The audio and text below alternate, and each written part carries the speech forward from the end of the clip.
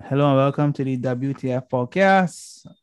On this episode, we have myself, Giancarlo Cobham, Tyrone Holder, and Tazio O'Reilly. So this week we're gonna review game week 9 of the English Premier League and preview game week 10. We're gonna start with the Chelsea and Norwich game, which finished 7-0 to Chelsea.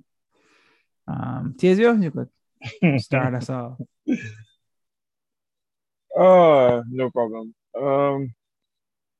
I I was expecting a rout for this game, although Chelsea is not a team who has been high scoring this season, but I expected them to destroy Norwich because of their positional play. So someone would always be in on goal. However, I was left with a bitter taste. Kai Havertz, 7 goals, no assists, no goals, nothing.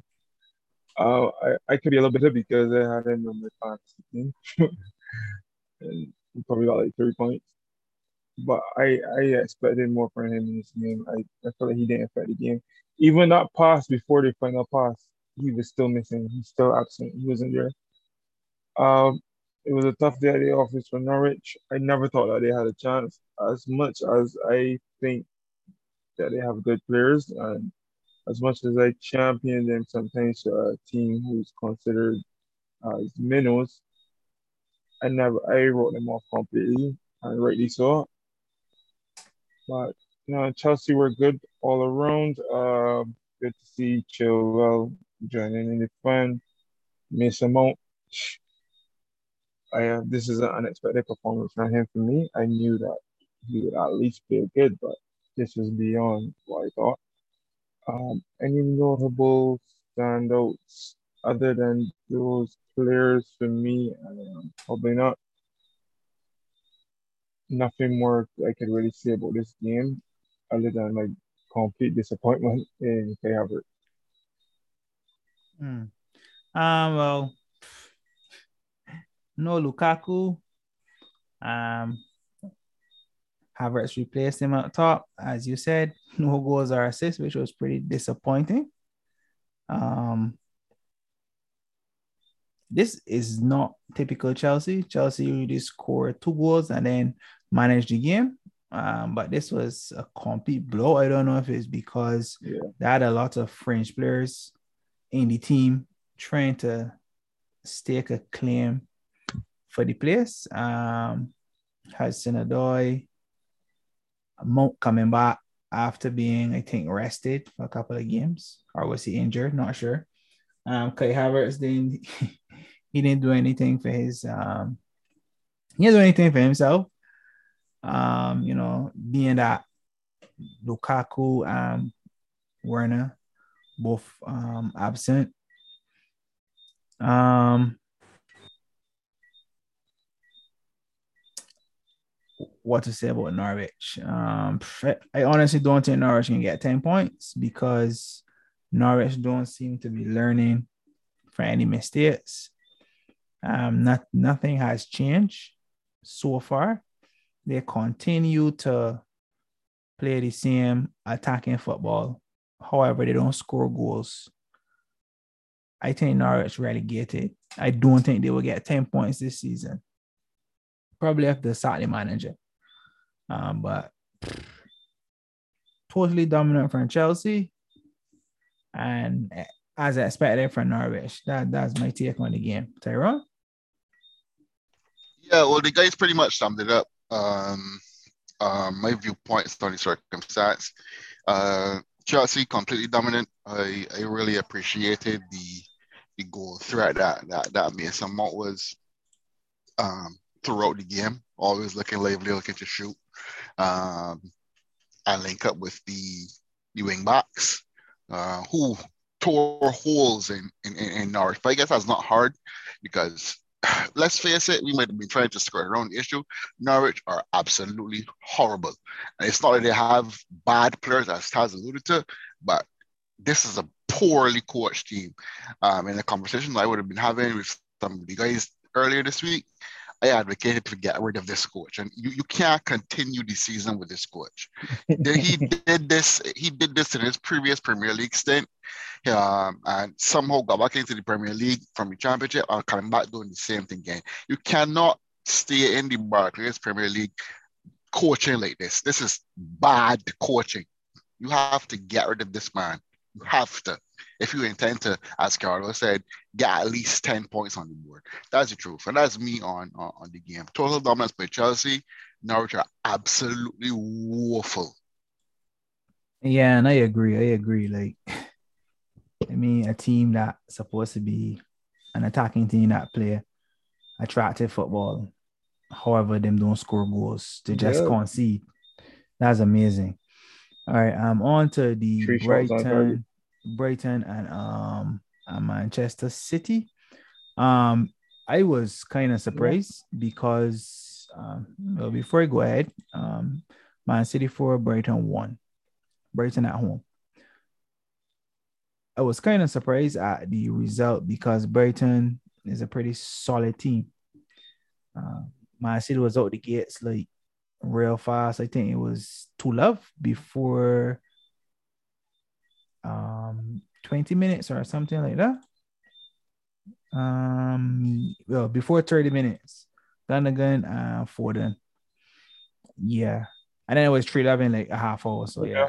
I was kind of shocked at the performance of Brighton.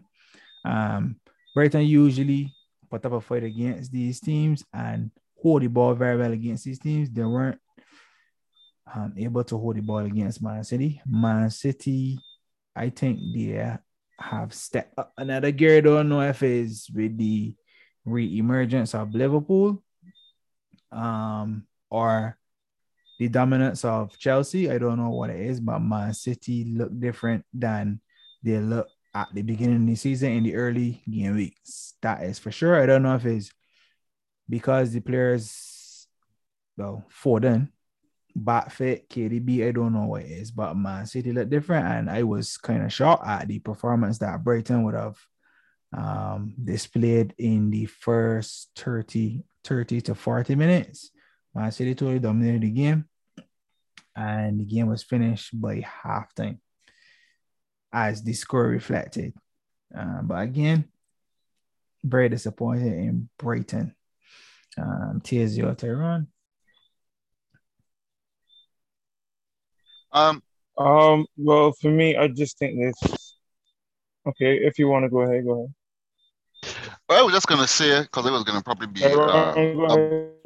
yeah. It was probably gonna be a bit shorter than you. Were just gonna say that Brighton. I believe that they started to believe their own height and thought that they could out football Manchester City, and that was a grave mistake on the part of Graham Potter. I like the commitment to the cause and everything like that, but you're not going to out football Manchester City, and they learned that quite quickly. Probably within 30 minutes they learned that. And also City has become a different unit, just to touch on something that Carol said, simply because I exposed my bias here. The re-emergence of Kevin De Bruyne in the team.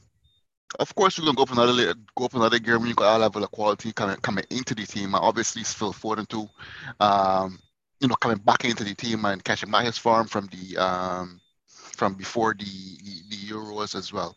So you're not going to out football City Brighton. That's the truth. So you learn that, and Graham Potter probably will approach it differently next time around. Tezio? All right, so just to follow on from what your last line when you said maybe he approach it differently. I just think that he started it wrong. I must commend that midfield three for Man City. They were able to dominate midfield five from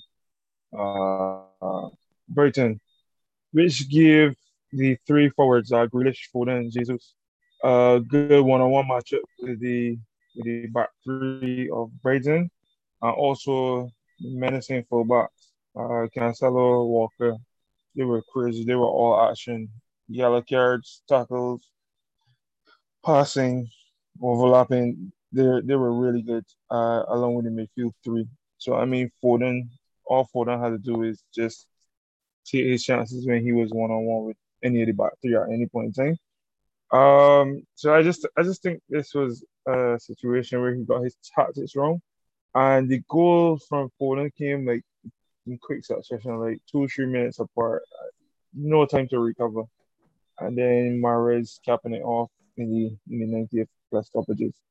So I think like if I was to nitpick at something, I feel like Brighton should have started with Duffy and also Tariq Lamptey, who probably would have gave Cancelo some trouble on the other side. I mean, as good as Cancelo is, he has some deficiencies defensively. Uh, Lamptey's a little nifty, can cause some trouble. It's not like he's world class or anything. That's not what I'm saying. I'm just saying like he can cause some problems for any defender. Um, Potter, I don't want to say too much, but just to get across this point, Tyrone was saying that they started to believe their hype a little too much. And honestly, I don't mind that from Brighton. I'd rather watch Brighton try to attack and lose a game than to sit back with a back five and park the bus against Man City. And I would applaud Potter for that attempt. I mean, it needs a little more steel in the midfield other than Rob and I'm new to this guy model, but Bissouma is missing, so he usually yeah. provides And, the steel and the and then grit. you have Lalana and then you have Lalana and they're giving cover, which is any match cover. That pot cover falling off. So I mean, I I I rather this attacking attempt than to see them sit back and just lump the ball along to Trossard or Neil Maupay. So I'll give Brighton a pass for this game because it's Man City and that midfield three were really, really, really, really good to handle that ball against those five midfielders from Brighton. Yeah, that's my take on it. All right. The Friday game we actually missed, which was Arsenal and Aston Villa. Um, Oh, yeah, Arsenal won the game 3-1. I actually watched that game. Arsenal was totally dominant. You could correct me if I'm wrong, but it looked like Lacazette was playing like an attacking midfield. That's what it looked to me. mm-hmm. But I since Arsenal, how to put it, got the full team, Arsenal look pretty solid.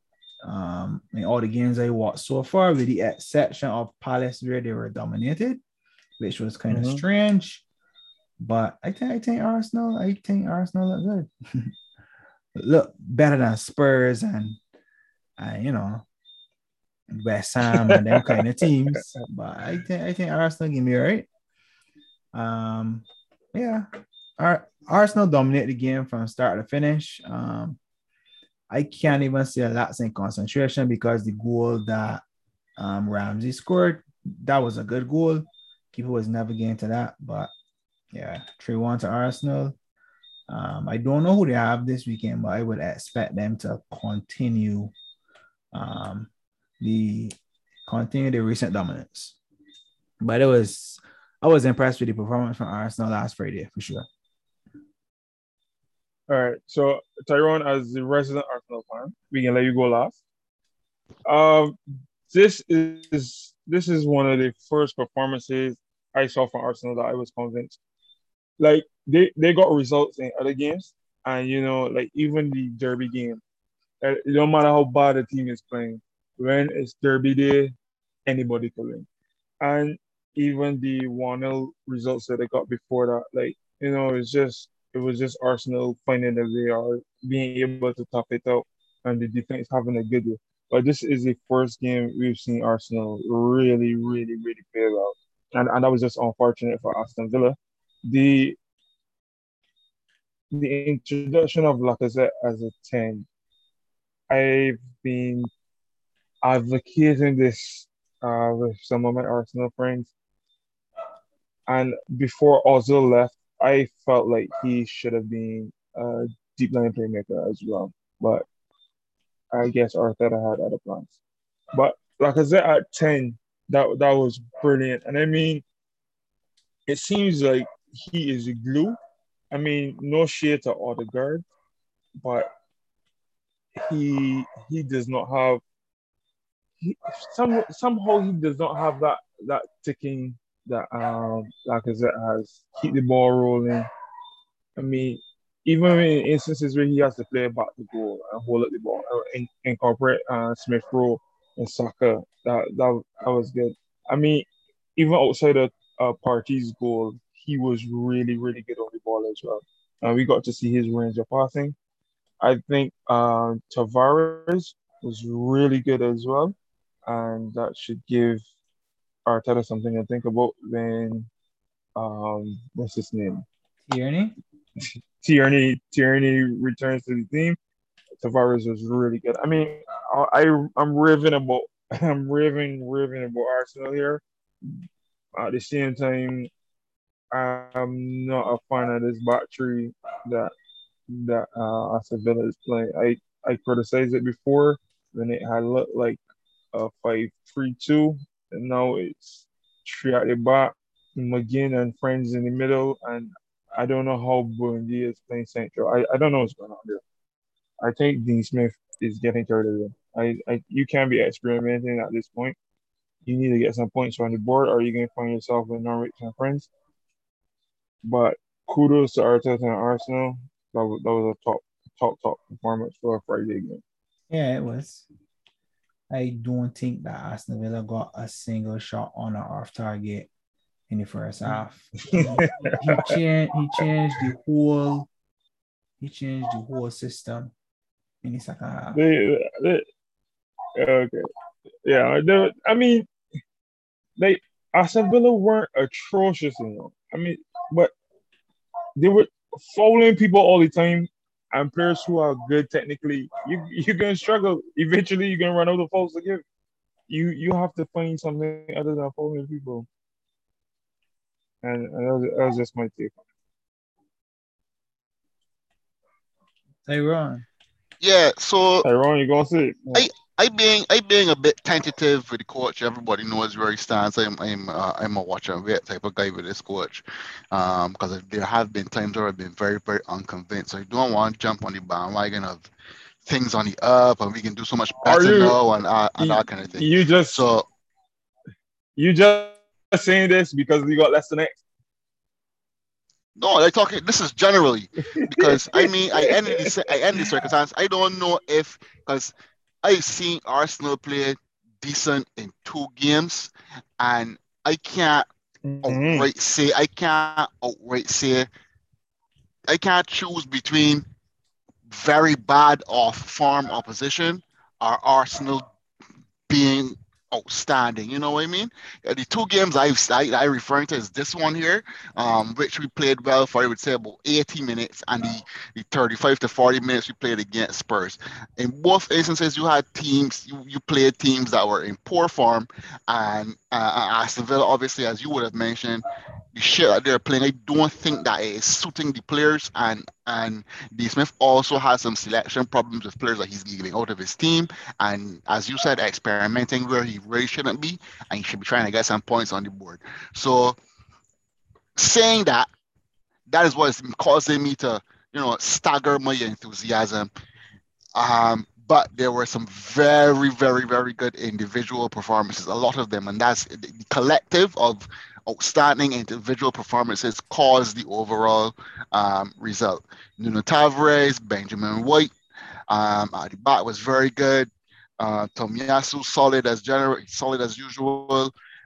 In the midfield, Thomas Partey was good. I mean, Smith Rowe was a player got a lot of time for the Croydon De Bruyne. He got a lot of time for Emile Smith Rowe on the left hand side coming in. Um, um, Saka didn't have the best game either on the right hand side, but he got in a couple of good crosses. Bamiyang back to scoring goals again, and Lacazette. Lacazette tactically as a number 10 suits Aubameyang. suits Saka and suits Emil Smith Rowe because the ball is going to stick with Lacazette and it allows Aubameyang to run off the shoulder, right? So that's which is his game, and Lacazette's game is more of a back to goal game. So players can play their natural game, and Lacazette also is an extremely hard worker in that same whole area. If you play the ball into him and he's chasing it down, at one point in time, he was tracking runners like a defensive midfielder up front, and that inspires players like Saka and Smith Rowe and young players.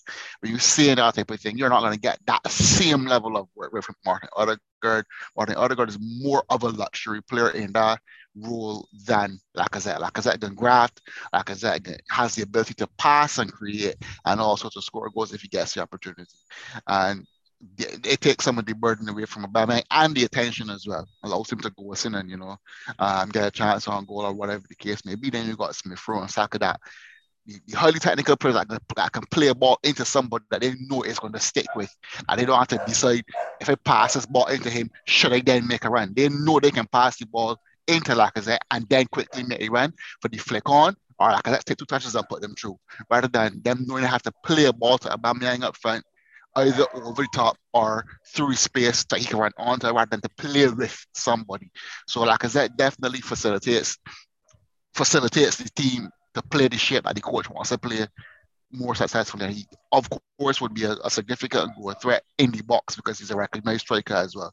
So say all of that to say, again, staggering the enthusiasm. I want to see how we come out away at Leicester City, and that good would maybe then allow me to start to believe a bit more, because I also think the coach has now decided that he is going to trust his back four, because you buy them, you're playing them, and I thought at first he was not trusting them. He was still being a bit tentative and trying to get a lot of cover for them.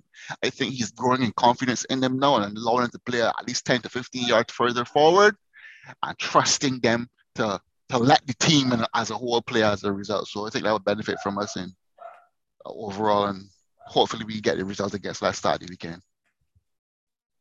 Well, to be honest, when I give my opinion, I don't ever try to change anyone's mind. I just share my opinion. So let me give you some facts here, and hopefully you could go into the weekend with a little more confidence against Leicester. So you got 22 shots on goal. I mean, in total, sorry. And those are the same 22 shots you got against Brentford, the game which you lost. And then you had 9 shots on target, yeah? Also, you was able to pass the passing accuracy 81, good, relatively good is 80. And then you completed 454 passes. Seeing that you scored 3 goals, we know that most of them weren't sideways and backwards. Now, Leicester has been struggling, and I don't mean to jump in on the review. Leicester has been struggling and really keeping costs tonight. You, as a fan, you got to be a little more excited about this Arsenal game, because Aston Villa wasn't far off. Like, they weren't absolute trash. You were able to control the game more so than anything. So I don't think that you should write off this as a bad day at the office for Arsenal. This is superb from Arsenal. And this is something that you as an Arsenal fan probably wanted to see for a very long time, wasn't it? So you gotta give them it, all right? And they had 17 fouls. And this was the great fight that you wanted to see. And with those 17 fouls, you only managed 2 yellow cards. So Arsenal fans, you should be happy, you should be screaming, you should be kicking, and going into the weekend with some confidence. Hello? Yeah, I agree. However, I still agree with Tyrone. We're you know what I mean? You still go, like, I mean, you play Aston Villa, you play Spurs, 2 teams that, season ain't really get off the ground yet. They got another this weekend. Leicester, on the other hand, Leicester farm change since he decided to play what was working last season, which was the 3-5-2. And Leicester always get Arsenal trouble. Always. So if Arsenal Jamie Vardy, could, Dr. Cross Ricardo, Jamie Vardy has 11 goals and 13 appearances against Arsenal. right. So if Arsenal can have a similar display this weekend as they did last Friday, then any Arsenal fan should comfortably say that yeah, Arsenal there to stay. But if they come and give you one of the performances like against Palace, then you know questions give me asked. We really dominate Aston Villa because we arrive or because Aston Villa bad. So Tyrone got all right to have that opinion, to be quite honest. Sure, let's have a friendly wager, yeah. In those 13 appearances against Arsenal, Vardy has 11 goals. And so we could give a little bet here. It can be 14 appearances with the same 11 goals. Vardy and no party. I am not sure because he gets sub last week. No. He gets sub last week because of the injury. Apparently he's fit. So I don't know if the fit means fit to start or because Daka played the full 90 in midweek. I think that was the League Cup. Yes. League Cup games. Right. Daka played the full 90 and Iheanacho came on. Vardy didn't take part at all. So I don't know if that means Vardy can start or if that means he's not fully fit. I don't know. So I can't say. I know that I'm looking forward to the game, and we can see if Arsenal really, come to the table or if Arsenal only dominating bad teams. But we'll see. On to the main event, or so we thought. Manchester United and Liverpool. I know I will let Tyrone go first because I know he got a lot to say pertaining to Manchester and their head coach. So you can go ahead, Tyrone. United deplorable, Calvin. United deplorable. I knew it was bad structurally, but I didn't know it was this bad. Jeez, Atlanta showed it up in the midweek. If Demiral did not leave the pastor, United would have probably maybe get one, only one. They were not turning around that game in midweek. If Demiral ever stay on the field, so Paul Scholes, like a prophet, I don't know what he gets of X again. Like a prophet said in midweek, if they bring this same game plan and structures against Liverpool, they will get smashed and suicide so done. It was, if you watch back over some of those goals, it is absolutely comical. You cannot believe it's all well and good for Premier League football teams to have some players as Messi. All of us at some point in our lives were watching football, saw people like Titus Bramble and them kind of guys playing football.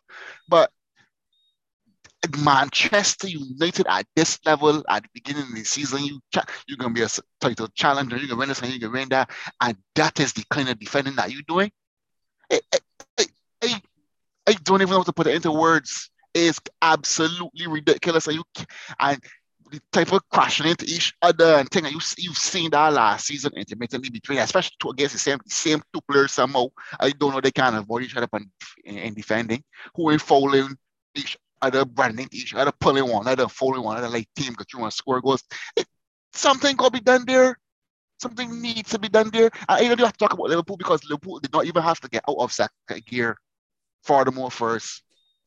Liverpool did not even have to put a real effort in to beat Manchester United at the weekend. And they probably took their foot off the gas in the second half too, because that game could have ended up at least 8.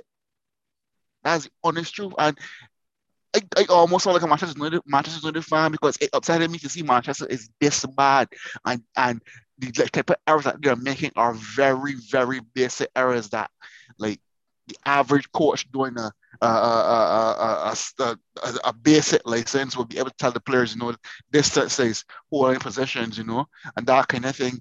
Like, whole shape of the team, whole structure, whole defensive line, them kind of things like where you totally losing your head. And then players like Ronaldo that's supposed to be so disciplined for himself, especially how he's maintaining his physical fitness and that kind of thing, losing his head. Had a orange card basically against, I think it was Frank Alexander-Arnold or one of them youngsters kicking the ball onto the player. And then rumors coming out, this body want left and that body want left, and they're happy with the coach. It's a goodness me. Hopefully, in El Sacico at the weekend, we see some kind of resurgent Manchester team that wants to restore some kind of pride in the team and some kind of assertive structure and coaching has been done this week that can give Manchester United fans some kind of hope, because it's only been tears this week. Delicious tears, but tears. That's me. All right. This season is real strange in terms of defending for Manchester, because I know he's not the most tactical coaches. He ain't really got still. He does basically play a counter attack, keep it tight at the back, and let the attack figure out itself. Usually individual brilliance. I don't know what's going on with the defending, because especially in these big games, because he would usually set up and Manchester would nip these teams on the break, or the game would usually finish 0-0. So it's evident that something going on in the background that causing these kind of performances. So I don't doubt that the players disgruntled, unsettled, and unhappy. Now let me go back to what I said earlier. People thought that signing Ronaldo would have fixed the problem. I didn't think so. I think that created a problem for Manchester, because you can't sign Ronaldo and then you can favor your youth players, because that's what you basically learn from Ferguson, or that's what you saw at Manchester before. If you got Ronaldo, you have to pick the personnel to accommodate Ronaldo. So you can't have Ronaldo and two inside forwards. You're going to have Ronaldo and an inverted winger, or two inverted wingers, or two natural wingers. Like you got Greenwood, who can catch in and shoot. You have Rashford, who can catch in and shoot. You got Ronaldo, who won't score. You got one creative midfielder who he won't score himself. I mean, he would pass, but he won't score himself. He would run beyond Ronaldo. And then you got Luke Shaw, who does apparently create a lot of chances, but don't get a lot of assists. So you got Ronaldo in your team, probably the greatest goal scorer of all time, but you don't have any creativity or much creativity to help Ronaldo score goals. So I think that's Manchester problem in attack. In terms of the defending, I think they're just going to get by the basics, because they know how to defend. They was doing it from the time he took over. My new problem is getting the attack started. He need to find a way to get Sancho, because Sancho is not somebody that looking to score goals. He more looking to set up. Sancho or Pogba, get Pogba in the team. He can have to leave out his favorites in Rashford, Greenwood, Martial, F. Ronaldo in the team. I mean, it worked last year with Cavani, because he scored all goals from off the bench and when he start. I can't tell you who was in the lineup then, but what I can tell you is that Juventus had the most crosses in Serie A last year, and that's no coincidence. I'm happy that he ain't get fired, because I don't really believe in firing coaches. Give people, a chance. At any season, if you don't perform, then you let it go because he get the signings, give the full season to perform. Obviously, if things get ridiculously bad, then you're forced to let it go, like how Barca was forced to let go Koeman. But I would give the season and see how things go. That's my take on the Manchester. Don't have anything on Liverpool because Liverpool is Liverpool. The only body that got a problem with Liverpool in the whole wide world is Tezio. Oh my word! I said I might be wrong, but I am going down on this hill. Um, what we can say about Man United? We had a graphic earlier in our chat, right? That basically sums up United's entire season, and you have three Liverpool players in front of both centre backs, the right back, two CDMs, and heading to goal. And the only person who is back there scrambling like a fish out of water is the left back, who came across and covered for Harry Maguire. I am not sure if this is a tactic that is stop him, but he goes into the midfield, he leaves backline. You are the captain. You are the leading, commanding centre back, whether Varane is there or not, and you completely disregard keeping shape and step into the midfield to win a ball. Actually, 9 of the times you never win. If it comes off, if it works, it looks good, no problem. And you usually see it within a back three, but you're playing a back four. It's not working, and you continually do it. If the coach is asking you to do it and it's not working, do you continue to do it or do you disregard that instruction and try to see something? This is absolutely shambolic. And the fact that three players is in front of all those players going at Shaw, and we have Trent Arnold coming in the rear, bursting the gut to actually get forward and getting some of the action. In regards of Ole, I am not a fan of sacking coaches unless you're talking about Juventus, and I am in fan mode. I always want to coach up. But generally, I'm not a fan of sacking coaches. But I think it's a situation like what Barca went through with Koeman. A little too late. Ole should be gone since summer. And the fact that you gave him a stay of execution and you're seeing these results, and obviously reports came out with Sir Alex Ferguson backing him, is another stay of execution. You back him, the club back him, you give him everything that he asked for, and he's still not producing. In the real world, a lot of people will be fired, no matter what field they're working in. But somehow Ole has it. And I mean, tactics is part of football. And if you are not a great tactician, that's fine. But somewhere, somehow, on your coaching staff, you have to have somebody who is tactically sound. And it seems like no one there is. I thought Carrick was that person. They're often in conversation on the sidelines when you watch games, but then nothing happens. And we go back to the game against Young Boys. So When McKenna's Emerson supposed to do Ronaldo. tactics, apparently. McKenna's like he's the person to do tactics. And I've heard rumor mill, That is Manchester fan rumor mill says his tactics are academy level. That's what it's called.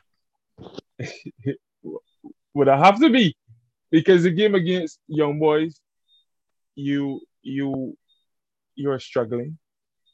The score is still 1-0. Ronaldo doesn't have the lights. You don't know player. What do? You leave Ronaldo on hoping that he'll score when he should be off like years ago.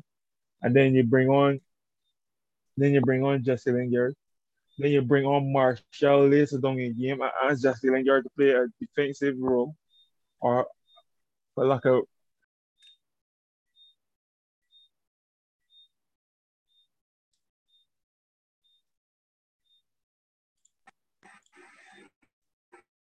Thoughts? hello? Yeah, Yeah, just sorry about lost you that. there. Something happened there. I don't know.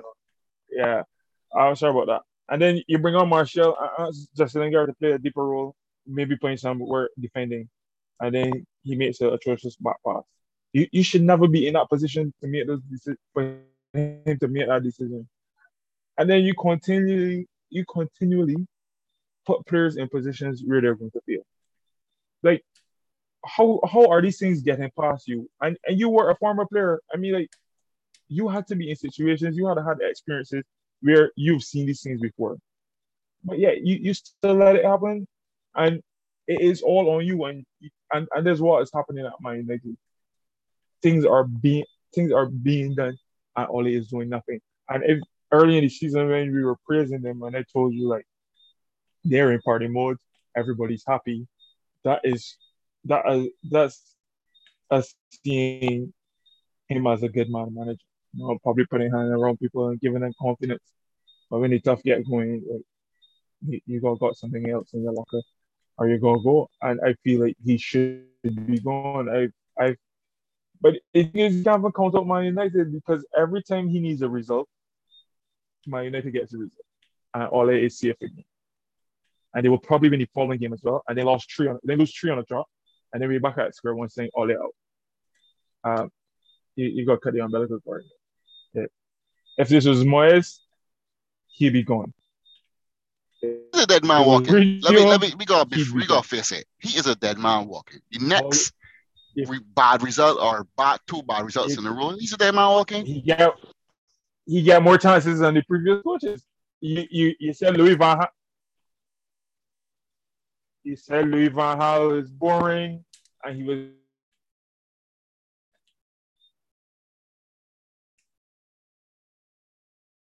That's a get cutting out, man. Taz? Yeah, Taz gone. So we can proceed with the we'll proceed with the preview. Leicester Arsenal, 7:30 Saturday morning, 30th of October. This is a tough one. I honestly cannot call this game. If I had to call it, I would call it a draw, like a 1-0 draw. But Leicester does find a way to beat Arsenal, and the game does end up being high scoring. I can go with football and watch this play out. You was talking like that? You cut out, so we move on to the preview. So we're previewing the Leicester Arsenal.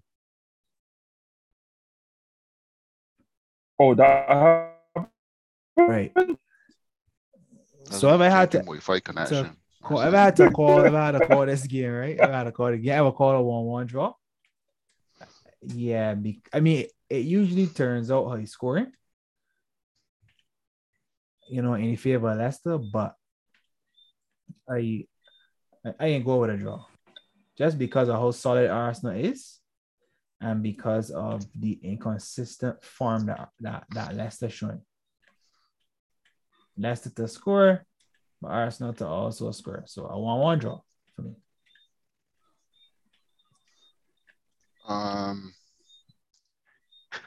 Obviously my heart is telling me 2-0, and I want to trust the defense just like the coach.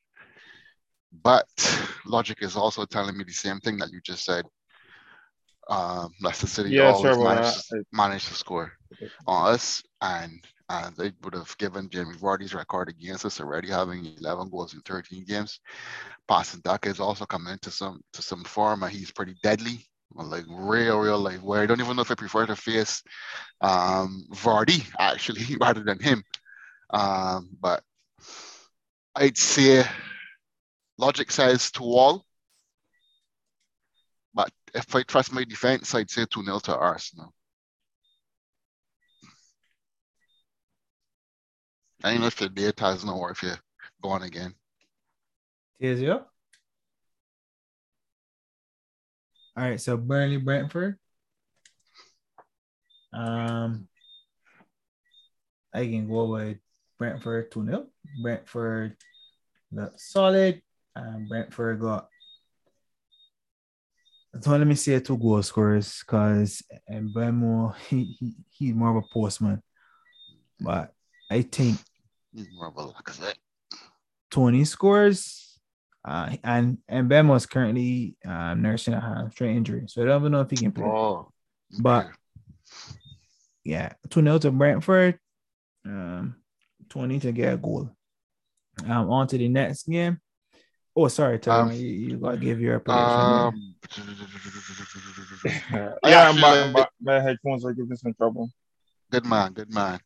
Um, I actually like Brentford. Not Brentford, sorry. Burnley trying to play a bit more football. I don't know if that's making the team uncomfortable. They're trying to play a bit more football and trying to get their wing backs involved a little bit more and trying to push on now, not just on like McNeil's side, but on the side with Maxwell Carney as well. Um, That was since and last season. They was doing the the wing backs is Carney get was there. far now. He Carney wasn't there was not last there, season, right? but But since right, last season the wing backs was they getting were trying forward to and get then them a bit more involved. yeah, then was getting some pain. Yeah, but they used to just push forward on more so penetrating ways on the McNeil side. Well, it seems to be happening on both sides of the pitch now they got Carney. So I'd say given last performance and his level of confidence, that Burnley has at least a goal in them. Um, so, but yeah, I agree that Brentford will score at least two. So 2-1. Tizio? Yeah, I got Brentford to dominate. It, Burnley is still not getting it. Sean Dyche is still not getting it.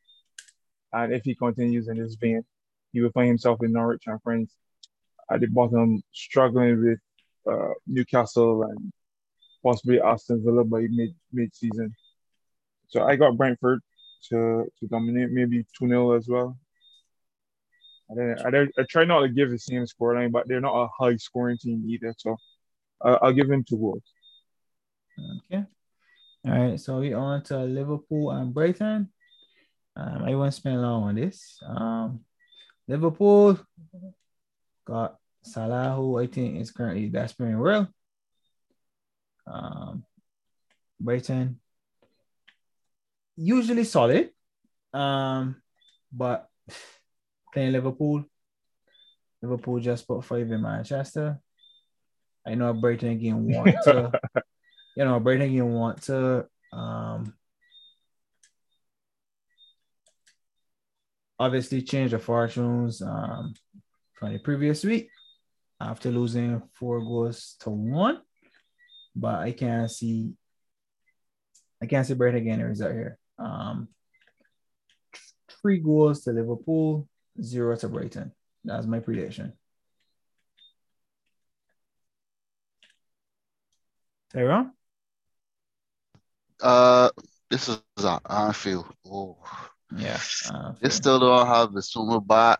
And if they, I wonder if you can put Lallana back playing, try to play some form of a deep line play and make a CDM role again, because that was disastrous against City. So if he tries that against Liverpool, definitely they can feel pain. So type of form that Salah is in as well too. Champions League is the week after, right? Is it? Or this week, I'm not sure. I'm trying to figure if the coach can probably give Salah a break.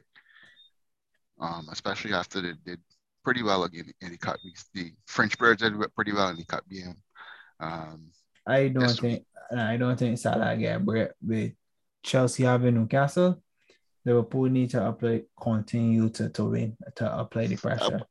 when I say a break, I don't mean necessarily don't play. I mean like probably only 60 minutes. I mean, it In has terms of happened before where he judging the start score, on I the judging the bench. score line. I judging the score line. That's what he's thinking. Because if he plays 60 minutes, is less likely for Liverpool to score 3+ goals. So yeah, I'll go for Liverpool 3, Brighton 0. Tezio? Well, I trust Graham Potter to learn his lesson against uh for the game against City. I It'll be interesting to see his tactical changes, and hopefully he made some changes and adjust. I expect Liverpool to win still, but I honestly think that it should be a better game. I want to give you a scoreline. I can't. I don't know. I'll go 3-1. 3-1 to Liverpool. I want draw it out. 3-1 to Liverpool. 3-1 to Liverpool. All right. So we can move on to Yeah. Man City and Crystal Palace. Man City being at home. I can go 3-0 to Man City.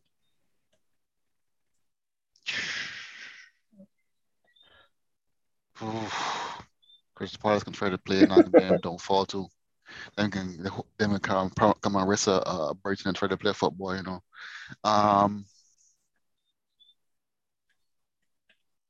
4-1. 4-1 City. Well, so just being curious, who you got to score the goal for Palace? Because you don't score, and Benteke Funny don't enough, score. I was just about to say, funny enough, he's actually been getting goals in recent weeks. So Then I can see Benteke. him getting something on a set piece, or maybe City pushes a little bit that extra. Yard are too high, and he getting behind. Well, one of the ringers like Olise or Zaha getting behind, and and he gets a goal from off of a play. Okay, Benteke. very nice. Tezio? That it depends. City are vulnerable. Um,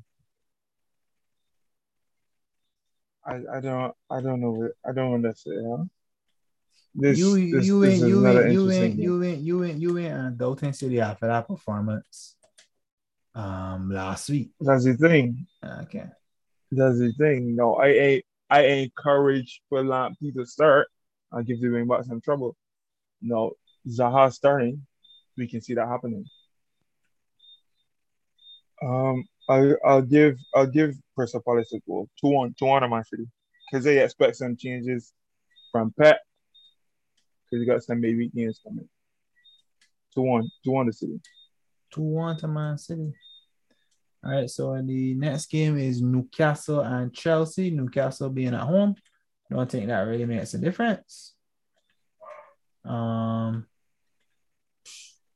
Obviously Chelsea confidence high after beating Norwich 7-0. Newcastle draw last week, right? Yes, I think they draw Yeah, Crystal Palace. Crystal Palace. Yeah, Newcastle draw with the same Crystal Palace. Yeah.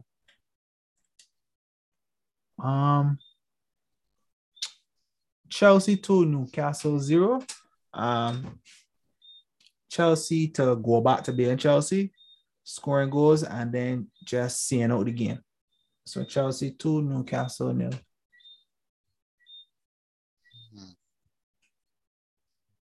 Chelsea seems to find some kind of goal scoring form. Know that. Funny enough, at the Cocos OTT. I'd say I'd go for another high scoring game. I think Chelsea can put 3 or more past Newcastle. So I'll go for 3. I'll call it 3. 3-0. Chelsea. Tezio? Yeah, I get agree with everyone here. 1 in a million again. I'll go for a high scoring game as well, but it's gonna be another row. But, yeah. I want of the attackers to finish with another hat trick. Whoa. All right. So Watford Southampton. Bet 365. Yeah. Watford Southampton. All right. So Watford won 5-3 or 2, I think, last week against Everton. And Southampton drew. Can't remember. Watford Southampton. I'm gonna say a 2-2 draw. 2-2 draw. Watford and Southampton. Yeah. Saints been picking up a 1 or 2 clean sheet here along the way, and I'm impressed with the Chelsea loanees at the Saints. I could see a draw as well, but I will go against the grain and say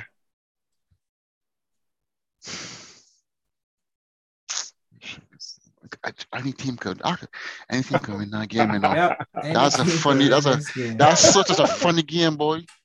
But you know what? I can go with Mayasek. Mayasek is telling me 2-0 Southampton. 2-0 Southampton. Tizio? Boy, I don't want to agree with Tyrone here again. Watford have been bad. Watford won 5-2 last Managed, week. yeah, it been 5-2, but they were still bad. They're still giving up goals. And here, you know. I mean, it's just Everton was even worse. Oh boy. So because I like Sar, and I don't want to agree with Tyrone, I'll go Watford 2-0. Watford 2-0, okay. All right. According to Tyrone, we on to El Sakio, 12:30 p.m. Saturday, October 30th, Tottenham versus Manchester. I actually got Spurs to win this game because I think that all of the pressure give me on Manchester and Ole. And people can forget how bad Spurs is, how bad they play, how bad they perform. And I think Spurs can get a pass this game. So then you come into the game free of pressure. All the pressure give me on Manchester United and Ole. Everybody looking at Ole. Everybody want Ole aside. I believe that Harry Kane and Son can do the job. I can see a 2-1 to Spurs. Everybody want Ole Sat. Manchester United fans. Everybody want Ole to stay. Arsenal playing Leeds in midweek. Ole at the wheel. Arsenal playing Leeds in midweek, and Leeds fans are singing Ole at the wheel. Nothing to do with Manchester United at all going on. Arsenal playing Leeds. You hear what I tell you? And Leeds fans losing to Arsenal and singing that song. My love. You want Ole? Boy. 2-0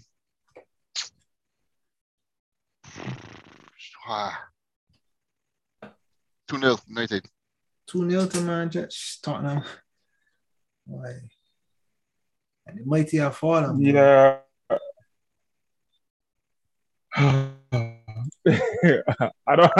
not gonna count out Spurs, but based on history, whenever Ole needs a win, they somehow get it. So I'll go 2-1 to Man United. I'm not gonna count out Man United, and as long as you got Ronaldo, you got a chance. So true. All right, on to the Sunday games. Norwich versus Leeds. Leeds United 3, Norwich 0. Norwich will continue to get destroyed, in my opinion.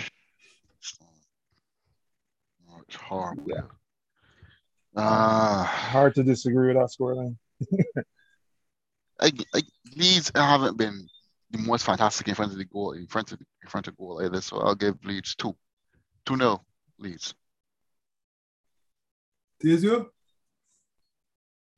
Yeah, there's another high scoring game for me. I'll go 5, Leeds 5, Norwich 0. I don't think as bad as Leeds may be in front of goal.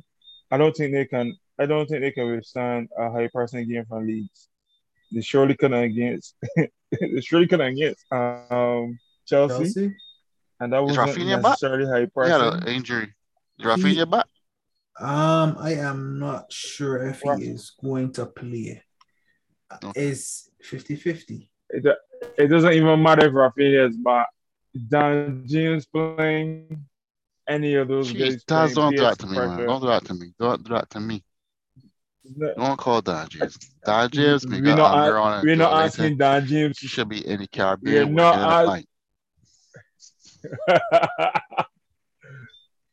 But we're not asking Dan James to turn Ronaldo or Messi-esque. All he needs to do is pressure across the ball. And I think he can do that against Norwich. Fair enough. All right, so we all agree that Leeds can destroy Norwich. Yeah. I give a 5 love. Another 5 love.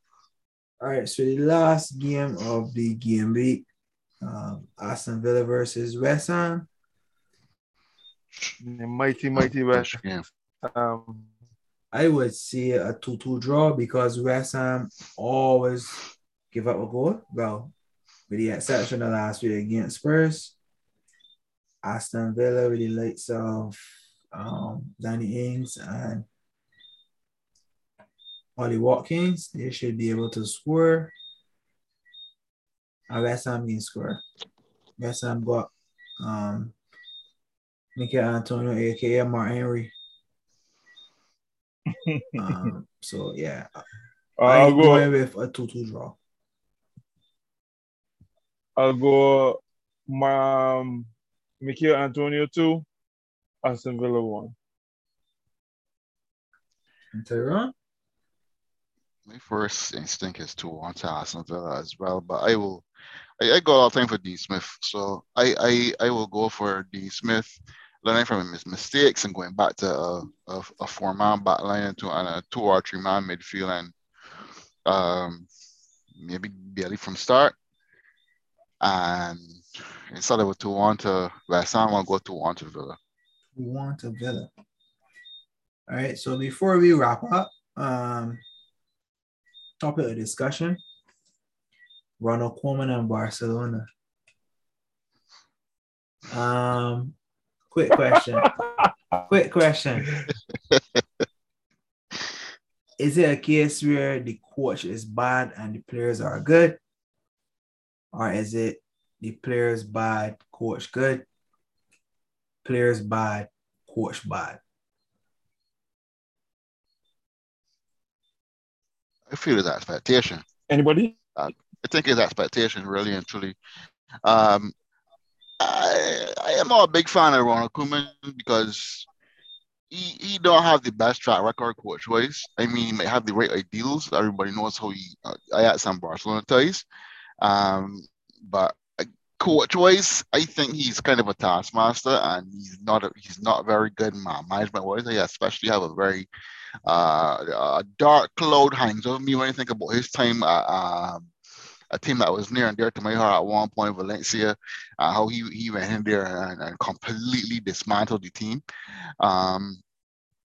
So I can't say coach good at all, but I think that this Barcelona team, though name-wise, if they could find the right motivation and the right tactical setup, they can still give the results to compete. I don't think that this Barcelona team is a title challenging team in that sense. As something that you would have alluded to in previous podcasts, with the names of the players that were key players close to a decade ago are still there, now being key players still in. That you can't really be doing that and considering yourself a top team. You got newish players coming into the team, Ansu Fati and Gavi and these guys, young, very, very young players, destined, these guys that are not coming in trying to make a name for themselves in the world of football. And you can't depend on them to take you to a title at this stage. No, the same way you shouldn't be depending on Gerard Piqué and Sergio Busquets at this stage in their career either. So you got a bad coach and lofty expectations. So of course you're going to lead to a divide in the fan base, saying it's one or the other thing when really and truly is both. And then now you at a crossroads, because should and when a new coach comes in, what will you do if the results continue to go bad? All right. Taz.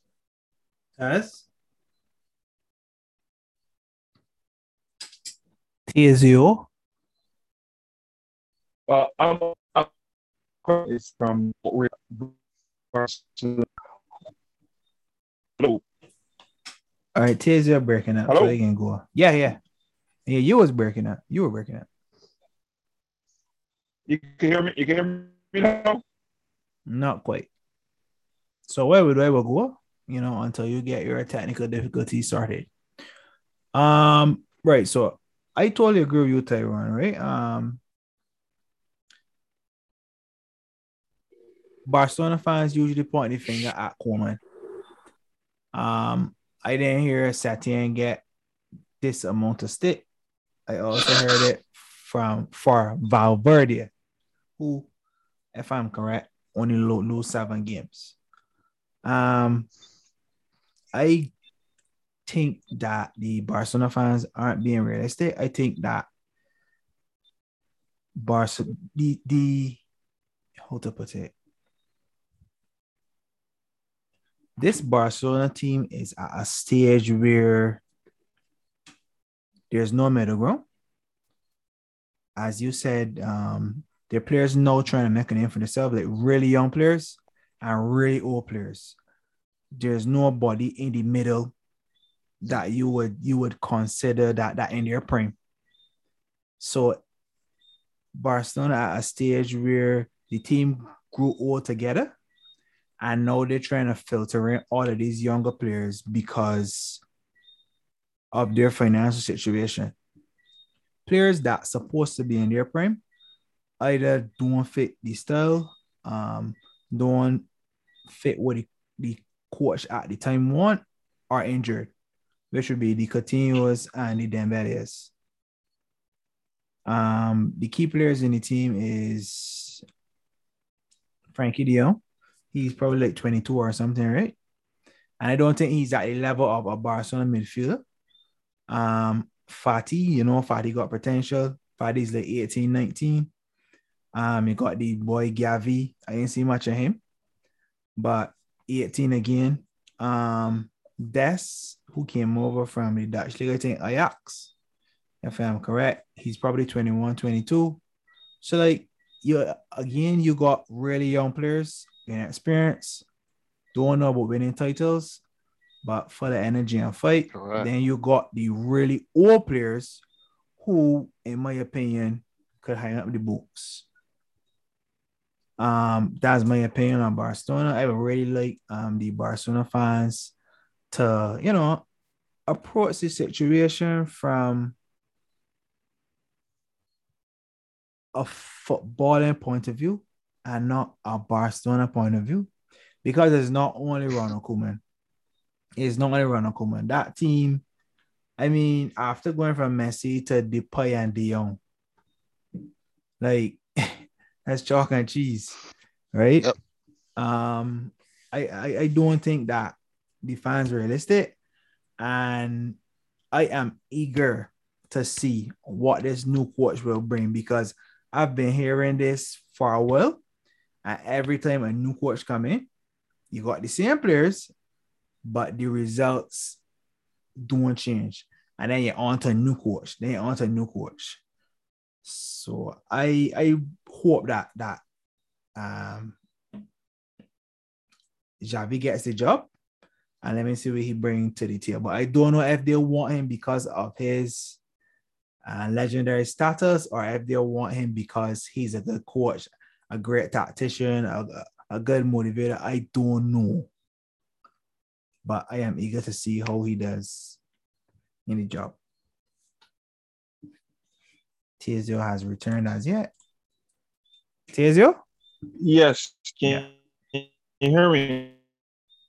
Yeah, you're still breaking out a bit. You're still breaking out a bit, but go ahead. Yeah? Go ahead. I can hear you clear now. Yeah.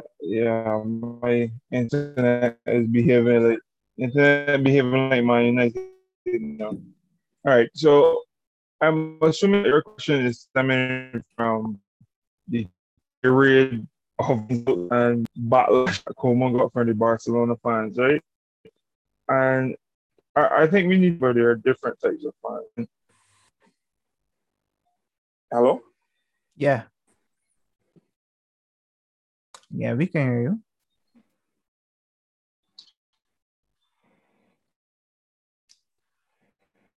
All right, so we can all call it a night. Hello. Yeah, Tia. So we can all call it a night because yeah, your internet ain't cooperating. Yeah, I don't know again. Your internet ain't cooperating. So I just want to thank everyone for listening again this week. We're looking forward to doing this again next week. reviewing game week 10 of the Premier League and a There you preview go, edit out sound. of game week 11. So good night from me. Yours truly, Giancarlo Okawa, Tyrone Holder, and T.S. O'Reilly. All right, people. Yeah, good night.